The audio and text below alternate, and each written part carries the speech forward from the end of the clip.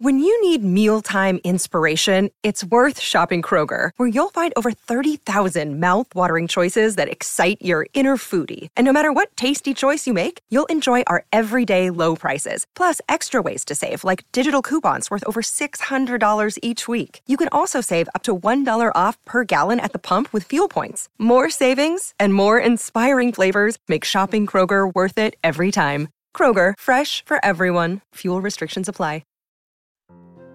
Get the little ones, sit back, relax, and listen to the Mutual Audio Network.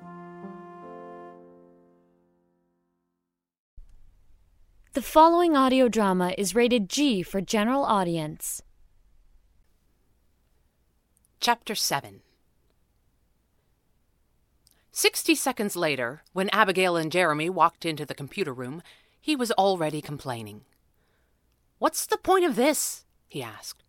"This is one of the many reasons that I don't normally let the client watch me work," Abigail said. "They ask too many questions." "For $5, I get to ask all of the questions I want," Jeremy said darkly, sitting down in the office chair in front of the keyboard.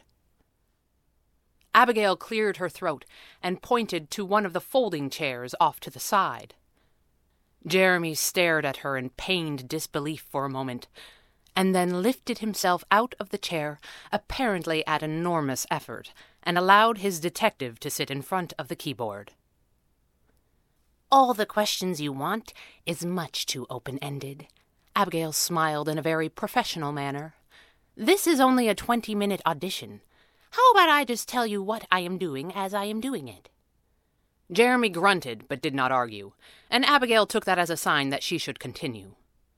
She opened an internet browser and clicked on the Favorites menu. "You might not know this," she said, "but a few months ago, Mom and Dad changed the phone service. It comes in over the internet now." Jeremy frowned. He had not known this. "Is it a VoIP?" he asked. Abigail looked at him, slightly cross.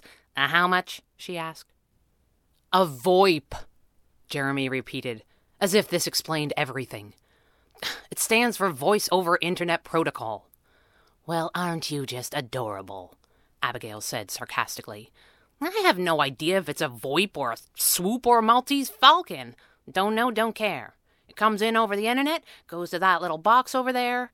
She waved her left hand vaguely. "And goes to the phone, same as it always did.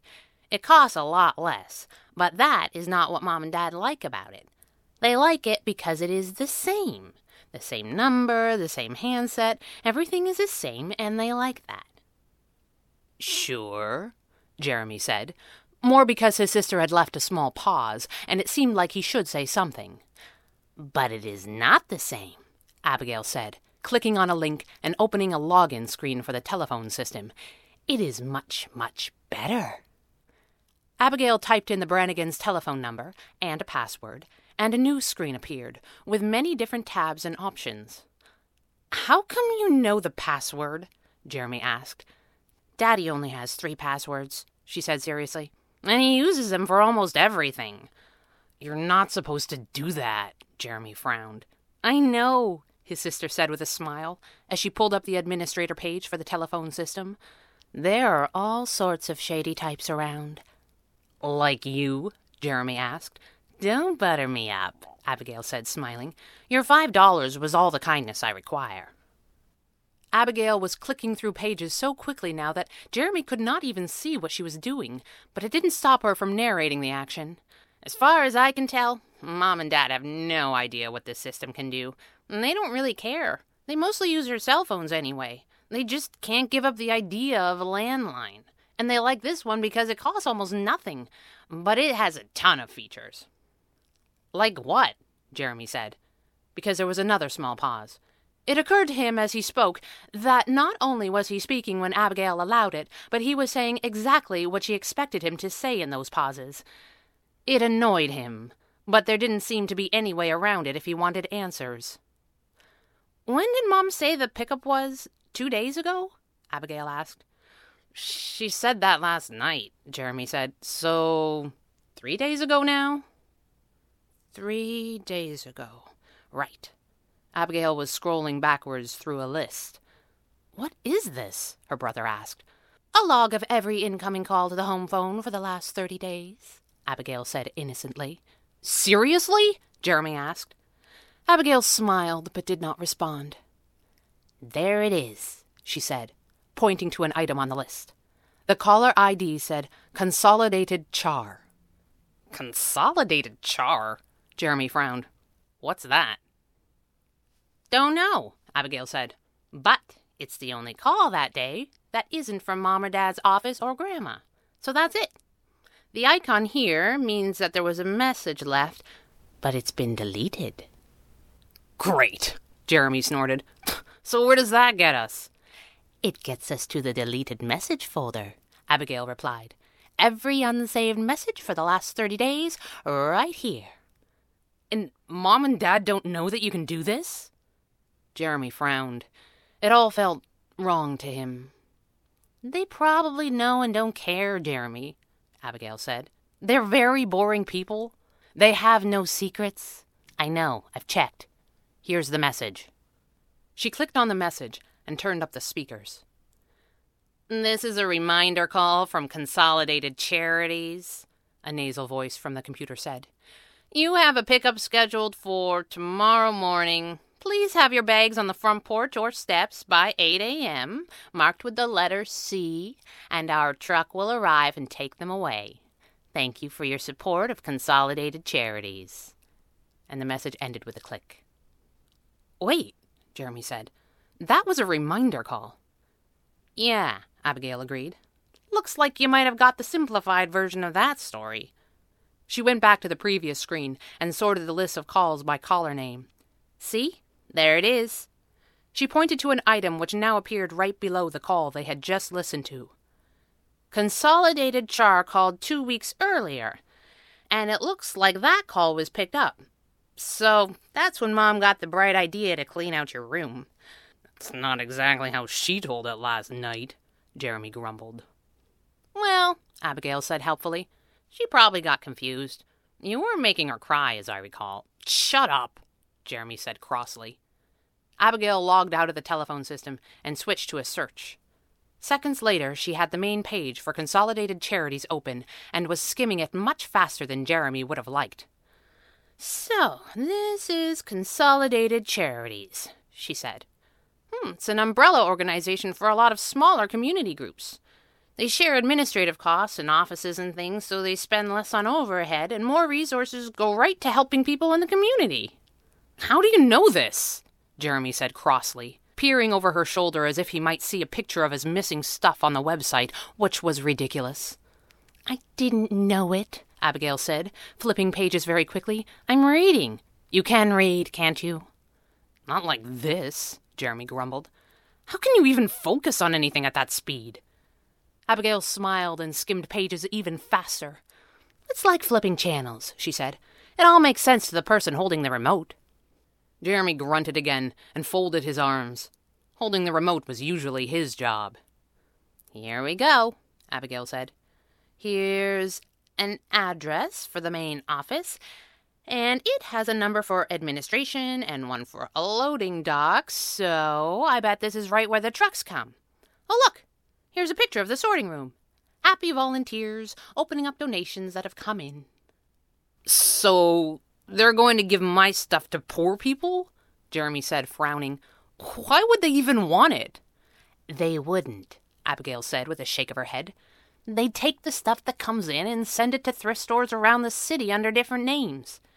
They sell the donations to whoever wants them, then use that money to support programs that actually help people more than a pile of comic books would." "So all I have to do is go down there and get my stuff back," Jeremy said. "It might be that simple," Abigail shrugged. "You never know until you try." "So what do I need you for?" Jeremy grunted. Abigail shrugged. "Search me," she said. "If you're going to follow up a lead I found, I would say you are satisfied with my investigation thus far, which means I've been paid for today, and it was a pleasure doing business with you." "That isn't real detective work," Jeremy said, sounding cross. "Okay, first of all, yes it is," Abigail said, "and secondly, shut up." Jeremy's phone rang. He took it out of his pocket and glanced at the display. then quickly answered it in a voice that suggested that he was not, in fact, engaged in any serious activity at all. Abigail did not listen closely. She was reading more about the work that Consolidated Charities supported with donations, and it seemed pretty remarkable. Perhaps if she told Jeremy about this, he would be all right with letting them keep the donation their mother had made on his behalf. Probably not, though. Right now he was talking to one of his friends, who was clearly trying to lure him out of the house. Abigail could tell that he was losing some of his single-minded focus. He hung up the telephone and looked at his sister, who pretended not to notice. "So, you've been paid for today," he said. Abigail smiled her best professional smile. "Do you need a receipt?" she asked. "No," Jeremy said. "I need you to do a full day's work. I have to take care of something." "Have some high-level goofing off to attend to?" she asked. Jeremy snapped at her. "I haven't seen these guys in ages," he said. "And don't talk to me like that. I'm paying you. That means I'm the boss." Abigail shook her head. "No, you're the client," she said. "I'm the boss. They aren't the same thing at all." "Just go down to Consolidated Charities and get my stuff back," Jeremy ordered. Abigail nodded. "I'll need money for expenses," she said. "What expenses?" Jeremy said, flabbergasted. "I may have to buy your things back," she said, "assuming I can find them." Jeremy was outraged. "Why should I pay for my own stuff?" he barked. "Because these people do good work," she said, "and they can't just hand stuff out to every guy who walks in and says that his mom cleaned out his room. I think moms cleaning rooms is probably the cornerstone of their operation." Jeremy had some very nasty things to say about that, but Abigail noted that he said them while taking out his wallet. He gave her a $20 bill. "Don't spend this unless you have to," he said. Abigail flashed her professional smile once again. "I am the very pinnacle of discretion," she said. "Now gimme."